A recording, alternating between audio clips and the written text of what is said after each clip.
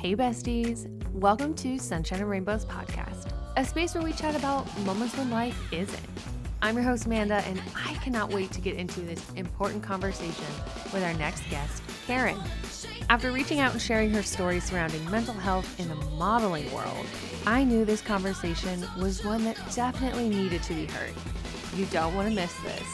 So let's get started. Well, Karen, thank you so much for being here. Thank you for reaching out to me and asking and requesting to share your voice and your story on my podcast. I am so excited to meet you, so excited to connect with you and start some pretty cool conversations in the line of work that you are doing. So I want to give you a chance to introduce yourself to my audience and, just take us on a journey. Start from the beginning of how you got started to where you are now. Well, thank you so much for having me. I think one thing that has saved my mental health through this whole past year and, dumpster fire that is 2020 has been being able to still connect with people. And I know we give social media like a really bad rep most of the time, but this is one of the things that I never take for granted. So thank you so much for connecting with me and having this conversation. My name is Karen, and we were joking about it earlier, but I promise I'm the good kind of Karen. I'm the good kind. And I love that. Even in your email, when you pitched coming on the podcast, you're like, "Hi, my name's Karen, and I promise I'm a nice Karen." I'm so insecure about it. I'm so insecure. It's a good joke. But it is. It was a good icebreaker. I liked it. I'm originally from Newfoundland, and definitely a super small town girl. Moved to Toronto to pursue my dream when it was 2014, and to become a model. That was my dream. Ever since I was 9 years old, I started modeling, and I just wanted to be a model. It was a lot more than a dream for me. It was like a daydream and a way to escape. I grew up in a very chaotic environment, and I've struggled with mental health since I was 8 years old. And so we can talk about that a little more in depth because it's super important. But for me, to deal with my trauma and abuse that I was going through and surviving, I would daydream, and modeling was that one thing that allowed me to escape my environment and my circumstances and just think about a safer time. And I did it. That's amazing. Toronto. I know, it's wild. But I moved to Toronto after a lot of struggle, a lot of surviving, and got my life together. And instead of surviving, I started thriving. And I love that. Always kind of stayed true to myself and got there. And I'm so proud of myself for doing it. And since then, I found myself as a mental health advocate and coach, where I help people navigate the world of mental health because it lacks in peer support, and we need more guidance just on how to take care of ourselves mentally, because it's not something we're taught. And then when you start experiencing symptoms of mental health disorder, it can be very, very scary. Yeah. And so I do that, and I also have a podcast where I help to strengthen voices of people who often felt like they were silenced. And do some public speaking on body positivity. I wear a couple hats. There's a couple hats going on. I love that. Oh my goodness. But even though, like you said, you wear a couple hats, I feel like they all seamlessly fit together, and they make sense that you would do all of that. It was, we all want to have self-discovery and learn who we are and what makes us happy and what we're passionate about. And it took me a while to kind of find my little nook and cranny, because as a plus size model, which, I don't refer to myself as that, I just refer to myself as a model, but, I am considered a plus size model. Which blows my mind. I know. My mind. It's so silly, but a lot of people, I always knew that I wanted to have a voice, and I wanted to help people. And a lot of people in the industry who are plus size models kind of naturally veer towards body positivity and everything, which is amazing. We need more of it. We need more representation and diversity in what we're seeing online. So amazing. But it was honest, if to be completely honest, it was just never something I completely identified with.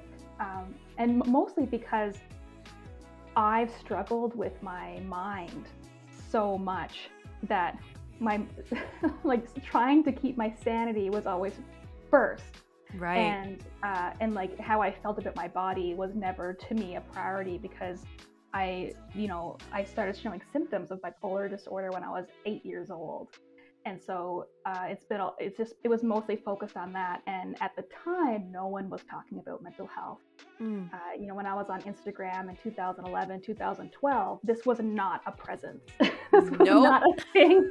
This was not a thing that was talked It about was like online. food photos back then. Yeah, That's exactly. it. And so, yeah,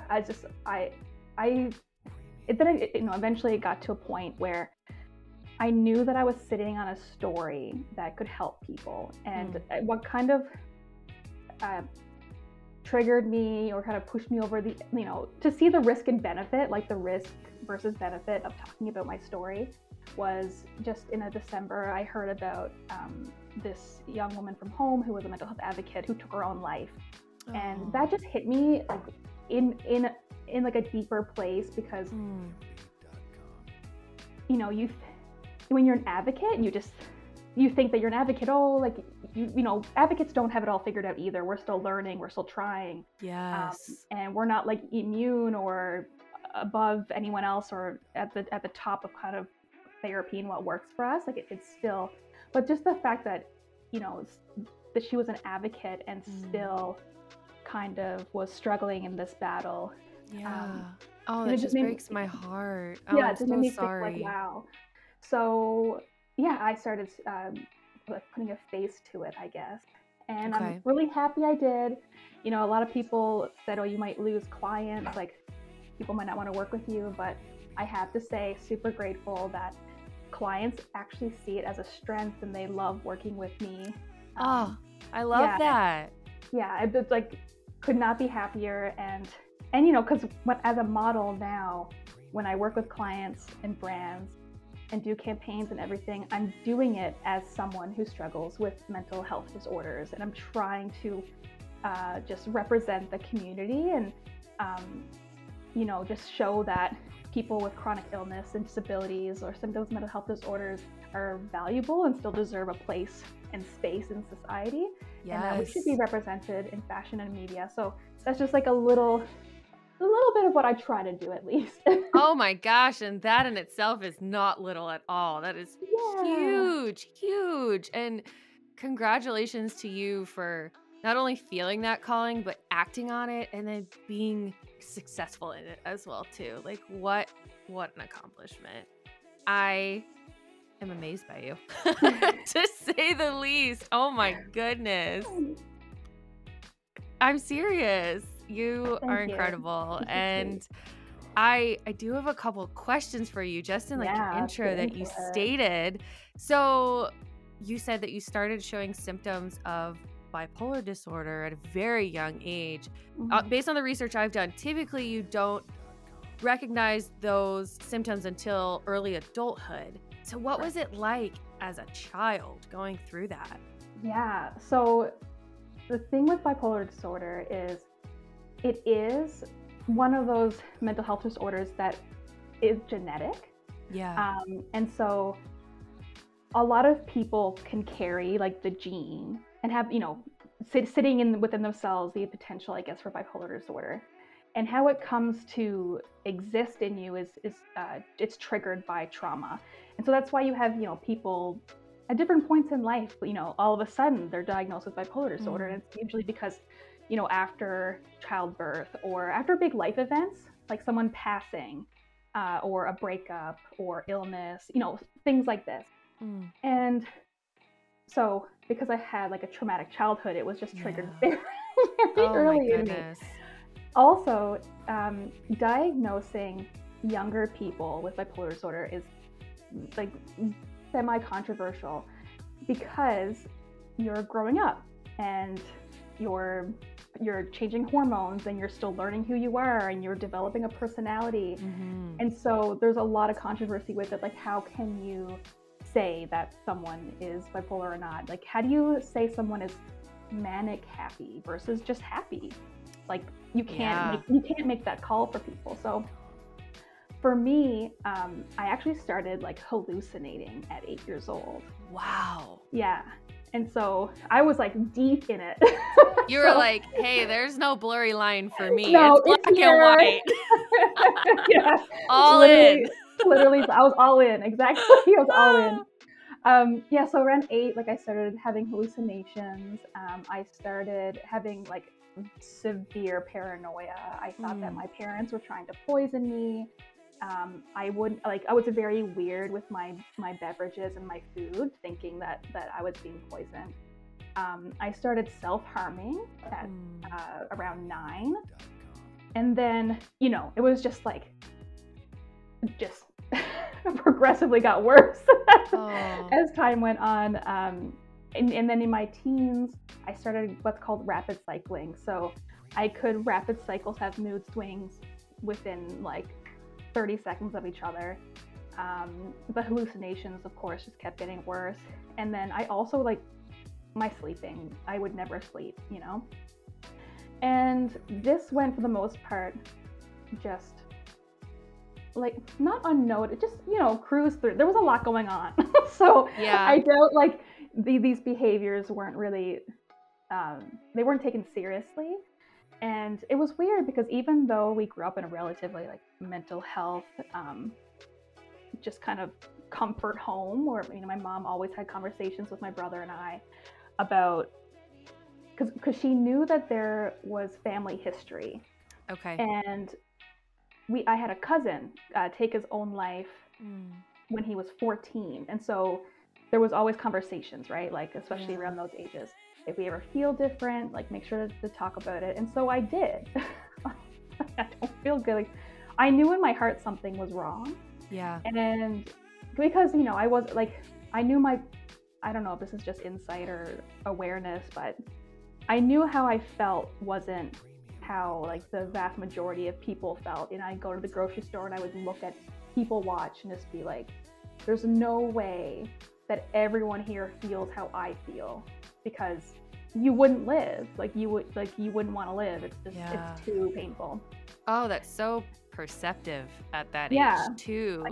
I knew it. I'm like, people don't live like this. There's no freaking chance. But when I told my mom, she said I was doing it for attention. And so nothing really happened. And I was like, okay. Even talk about perception, even then I'm like, well, literally, if I'm doing this for attention, there's still something wrong with me. Yeah, if you look at the psychology of it, you're like, yeah, there's still something. Yeah. Let's unpack that. Yeah, it needs to be unpacked. And so at 14, she took me to a psychiatrist who diagnosed me with the primary diagnosis of bipolar disorder and then a secondary diagnosis of borderline personality disorder. Okay. And I was given medication.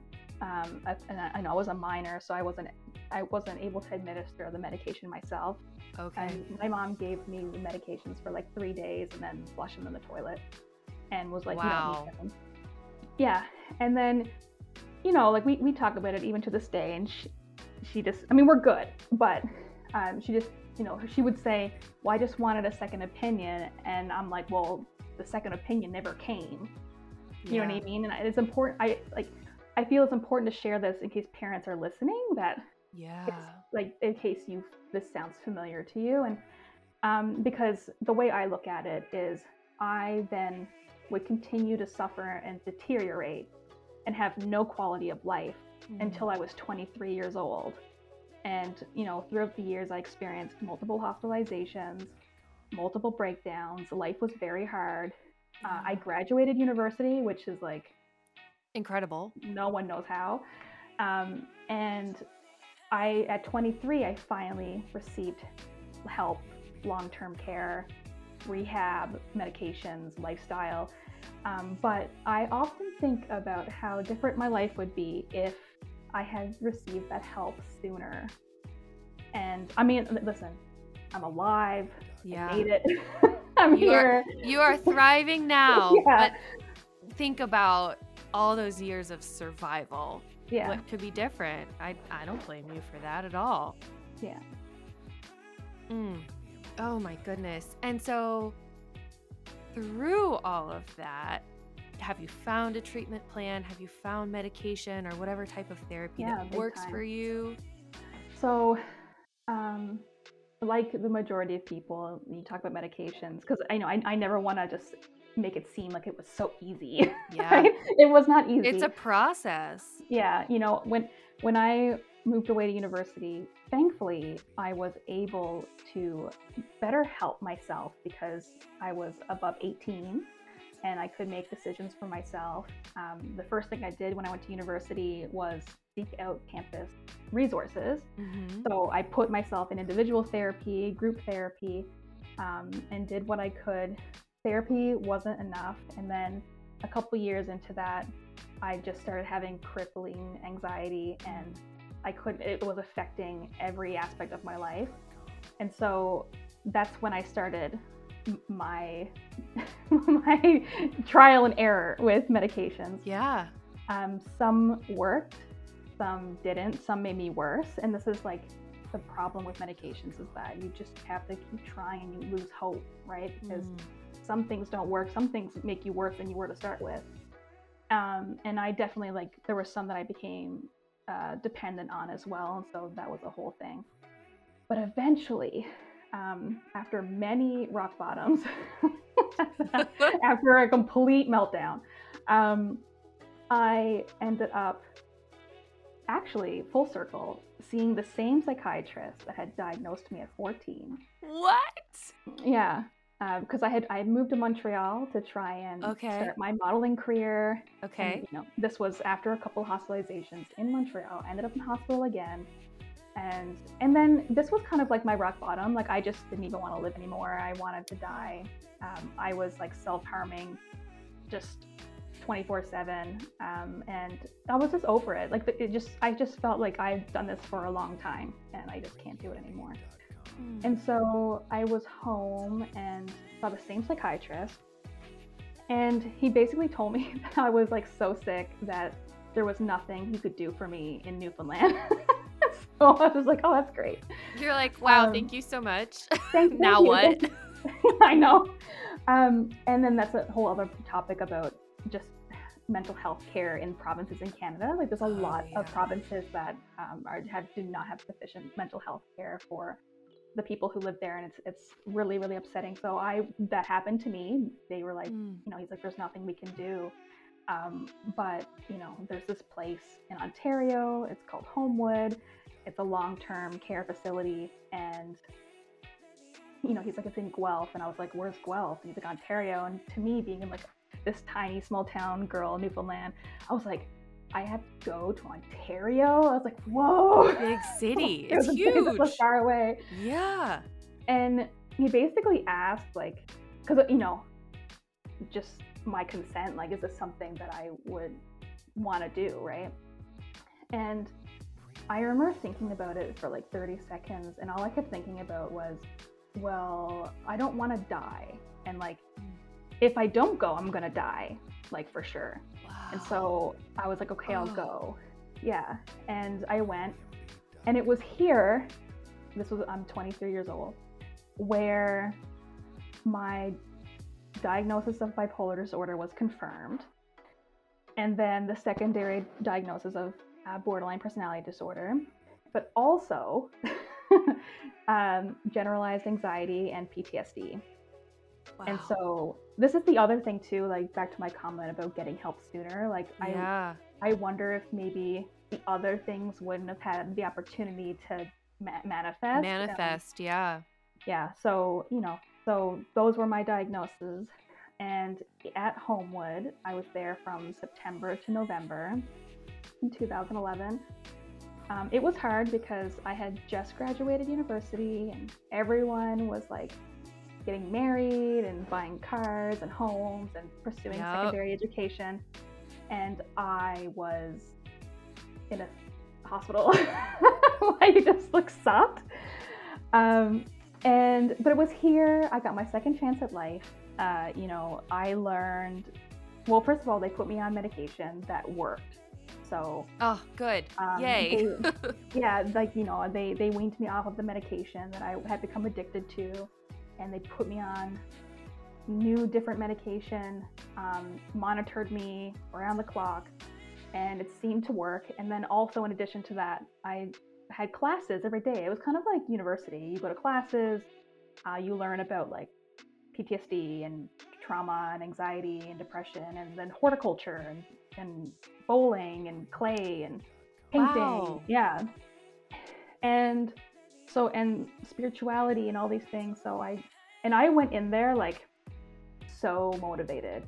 I you have to want it, right? Yeah. And I went in there wanting it really, really bad. And yeah, so then I did the program. But even then, like upon being discharged, it's like your life isn't just, you're not fixed, you're not cured and back to normal. No, because you're on your own now. Yeah, it was so, when they told me that I was being discharged, I was so scared. Like I wanted to stay longer, because just the thought of leaving Yeah. was the, like, at the time, worse than entering. And when in the first year after discharge, you have an 80% chance of relapsing, so that's super high. Wow. And I didn't want to relapse. And also, like, I was advised not to work. And so, like, how do people do this? You know what I mean? Like, you have to work. Well, and for you, with your situation, you said a lot of it was your childhood and your upbringing. So how are you not able to work, but also not move back into where your triggers stem from Yeah, and there's be like, successful? yeah, there's you're not really set up for success. Like like I had to work really hard. I took it slow. My first job was part-time at like La Senza. Okay. And then after a couple of months of handling that pretty well, then I got 2 part-time jobs. And then, you know what I mean? Like, I kind of worked my way up. Yeah. And so that was discharged November 2011. And then in 2014, I moved up to Toronto, which was like that was a big step for me, for me to do that.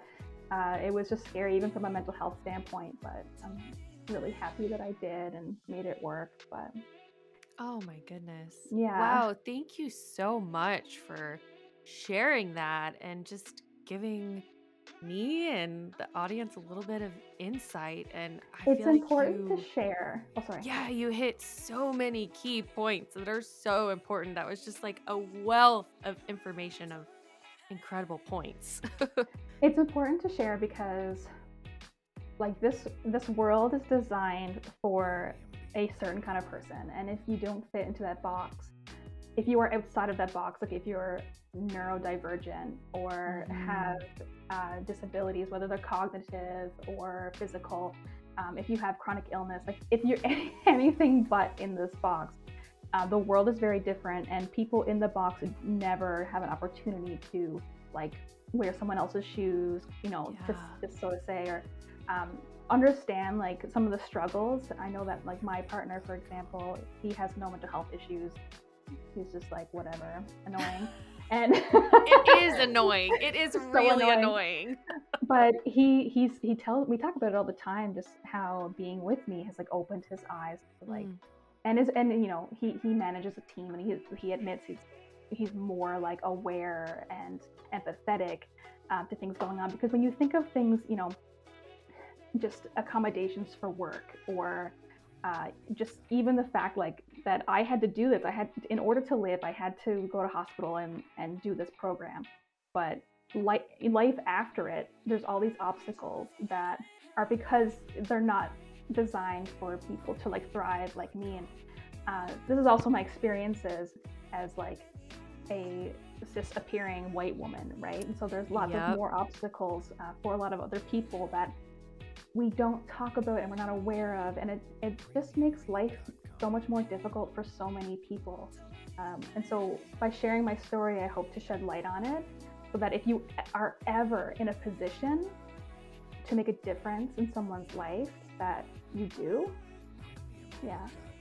Wow.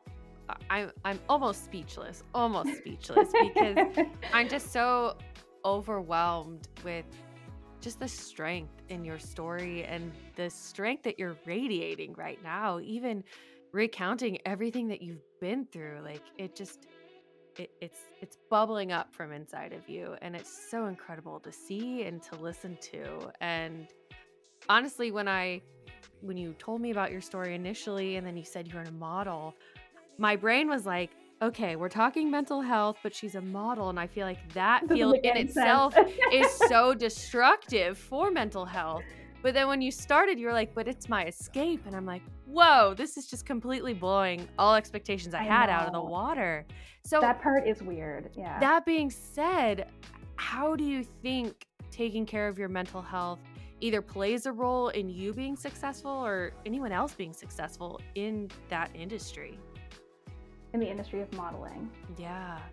Yeah, I mean, because you're right. Like the fashion industry is known for being completely destructive Yeah. when it comes to mental health. I think one thing that has helped me, and some of like my friends who are models who are in the industry, being on this side of it, which is like the plus side. We're so kind of prepped and geared up to make these waves, like you're doing it for a cause, like you're doing it so that other people feel seen in fashion and heard in media. And I have a lot of friends who work with clients who notoriously have only booked straight size models. And so you're doing it, and there's an element of excitement because you're kind of like pushing boundaries. Yeah. And I always say, like, all I can do is represent a body type that looks like mine. You know what I mean? That's my lane. And I think it's important. Like, it's so important. I know that it helps so much to see yourself represented in media, because for the longest time you weren't. Like, for the longest time it was size 0 to maybe 4 across the board for everything. And now things are changing, and that's exciting. There's still this slippery slope of like falling into comparisons all the time. Yeah. And of course it's different for everyone. Like, I have a lot of like friends who are models, but they're on the straight side. And I think we all have similar struggles within ourselves in terms of like self-worth and insecurity. Like, the straight size, sometimes you feel like you want to be thinner, but oddly enough, on the other end of it, sometimes you feel like you wish you were bigger. Like, when you're Really? yeah, I found myself so many times like, oh, I just wish I was like bigger, so Like, so I could you're work with not that. plus enough to be plus size. Like you said at the beginning that you're like, I don't even consider myself Yeah. plus. I'm just a model. Because to be honest with you, Karen, you have the average body. Like, we are average, like you said, cis appearing white women, but that's not represented in media. And I hated for the longest time how, like, when plus size started being introduced, people were like, oh yes, finally, like, real women. And that drove me nuts, because like, smaller women are real women too. Like, everyone's a real woman. We have to stop this like war on size. Yeah.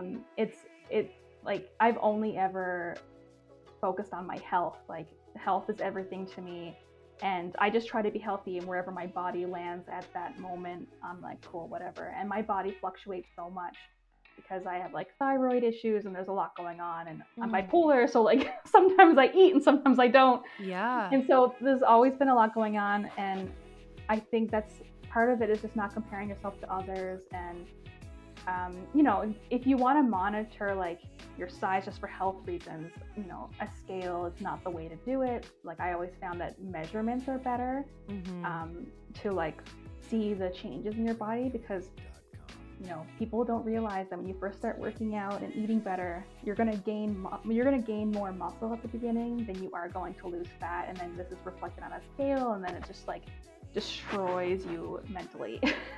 Yes. And so, it's just all these things. We just have to start being, I don't know. it all trickles out, and I never ever want to be like part of the problem. So, you know, I just try to post as much as I can of like my real body and my curves and my back rolls and stomach rolls and like whatever else. Because for the longest, like I remember being a teenager and I hated that my stomach was never flat. Like it bothered me so much. Yep. And you know, it's like if we think about everything we could do for our personal growth and for ourselves when we're not obsessing about how we look, then you can really get some stuff done. And we're so much more than our appearance. And that's a lot to tackle. There's a lot of like inner misogyny and toxic masculinity and patriarchy stuff going on there with the fashion and beauty industry. So I always found like just filling your social media with images of bodies that look like you, so that you're just being like validated and reinforced throughout your day. You're scrolling and scrolling can make the biggest difference in your self-confidence and how you view yourself. But yeah, I love that. I love that. And I do want to really quickly apologize for saying that, you know, you are a real woman, because you're right. Everyone is a real woman. But no, I did want to clarify, because even though I agree and I'm on the same thinking as you, that like societal norm just like slipped out of my mouth. And so I would like to take a moment to apologize for that, because, you know, growing up, half my sisters have really, really fast metabolisms, and the gene pool that they got, they fit into the like skinnier woman. And then the other half of my sisters, our gene makeup different, and our metabolism and the way our bodies fluctuate is different. And so my entire life, I've played the comparison game where, you know, just in my family, all of us look completely different. Our bodies are different. And so it is hard to not play that comparison game. And especially when you get on social media and you see images that are very clearly edited and images that aren't very clearly edited, but come out that they are. I just recently saw a video of Kim Kardashian, and her video was edited and photoshopped, and you saw her finger like move and edit. And how do you protect yourself and your brand? Do you have clients that you work with that edit your body and you have to say, no, that's not what I want? Or do you get a say in that when you're modeling? Oh, there's no say.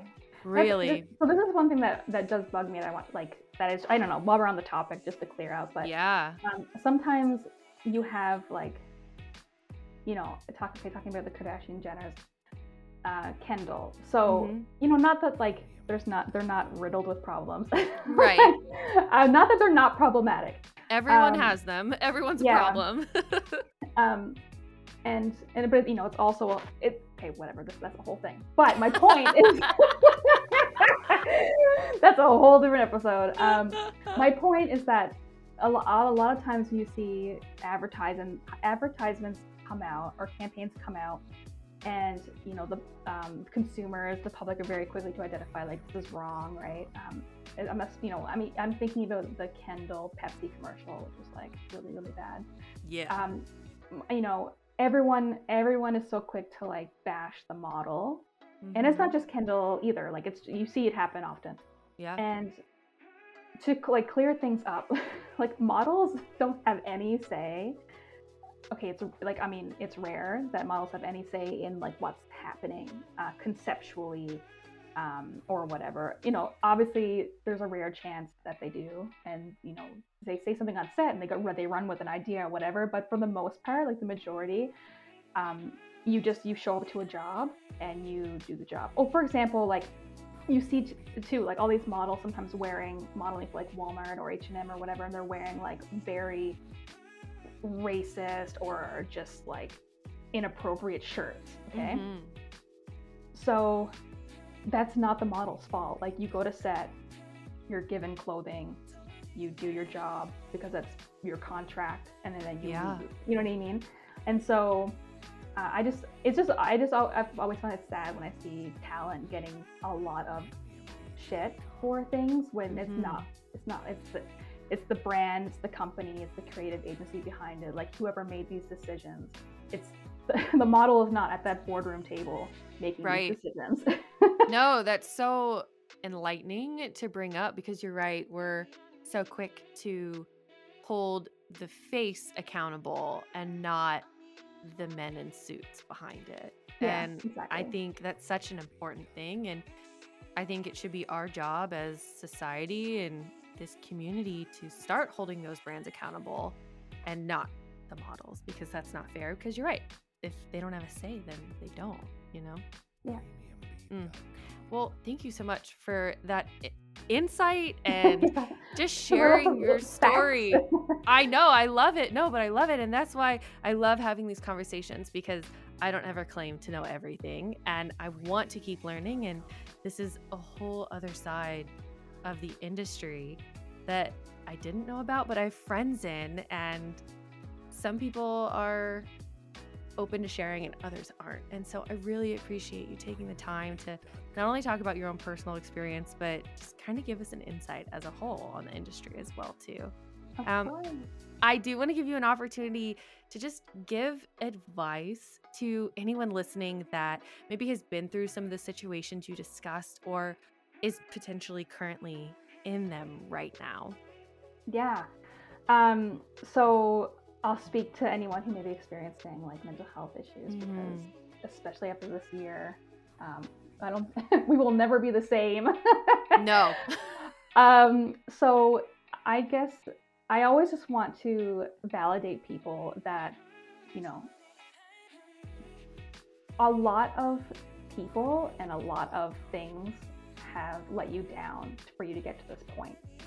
No one should have to reach a level 10 out of 10 crisis or rock bottom or a hospitalization before they get help. Like, if you find yourself in that category, I just want to tell you that it's not entirely your fault because we have not been set up, we have not been given tools to identify the pink and then the red flags of our mental health and our deterioration.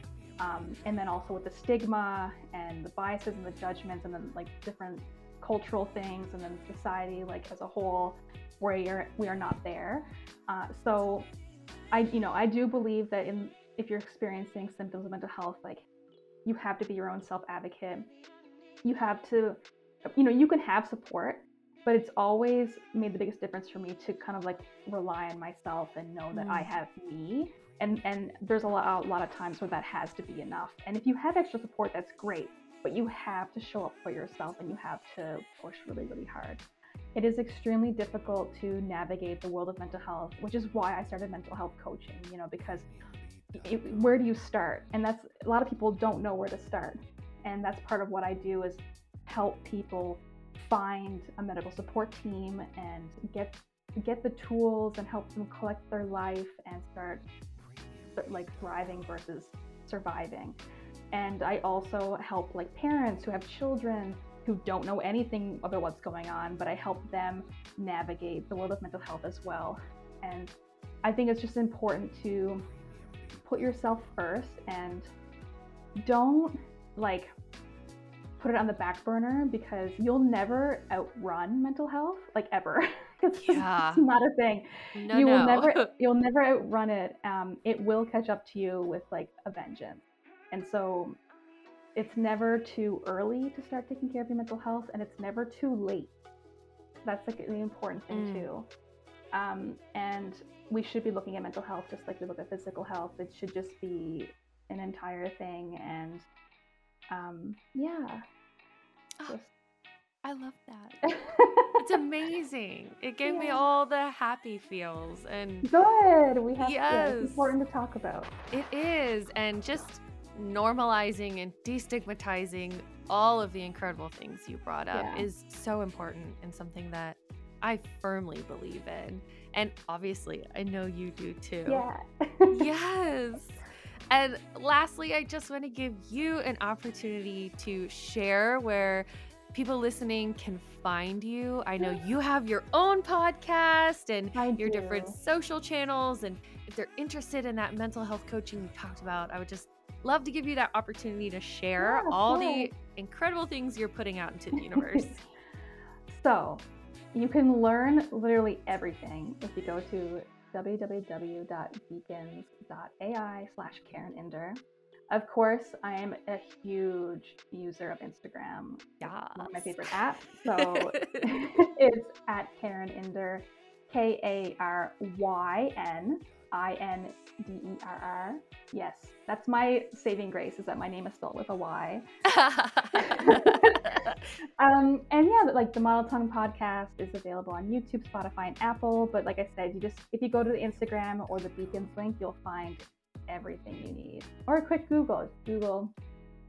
So yeah, that's me. Perfect. And I will link all of that in the episode I'll notes for easy finding. Easy clicking. Yes. And I will say that your cover for your podcast inspired me to rebrand, because it did. I was like, whoa, this is flawless and fabulous. And she's just owning her power. I was like, you know what? When I first started my podcast, it was like a cartoon graphic of me, and I was afraid to put my face out there. And I was like, no, I'm gonna do it. And so even just you influenced me. And so I love a nice rebrand. Yeah. Oh yeah. It's so refreshing. It is. Honestly, it's good. It's like a new season. Yeah, absolutely. Karen, thank you so much.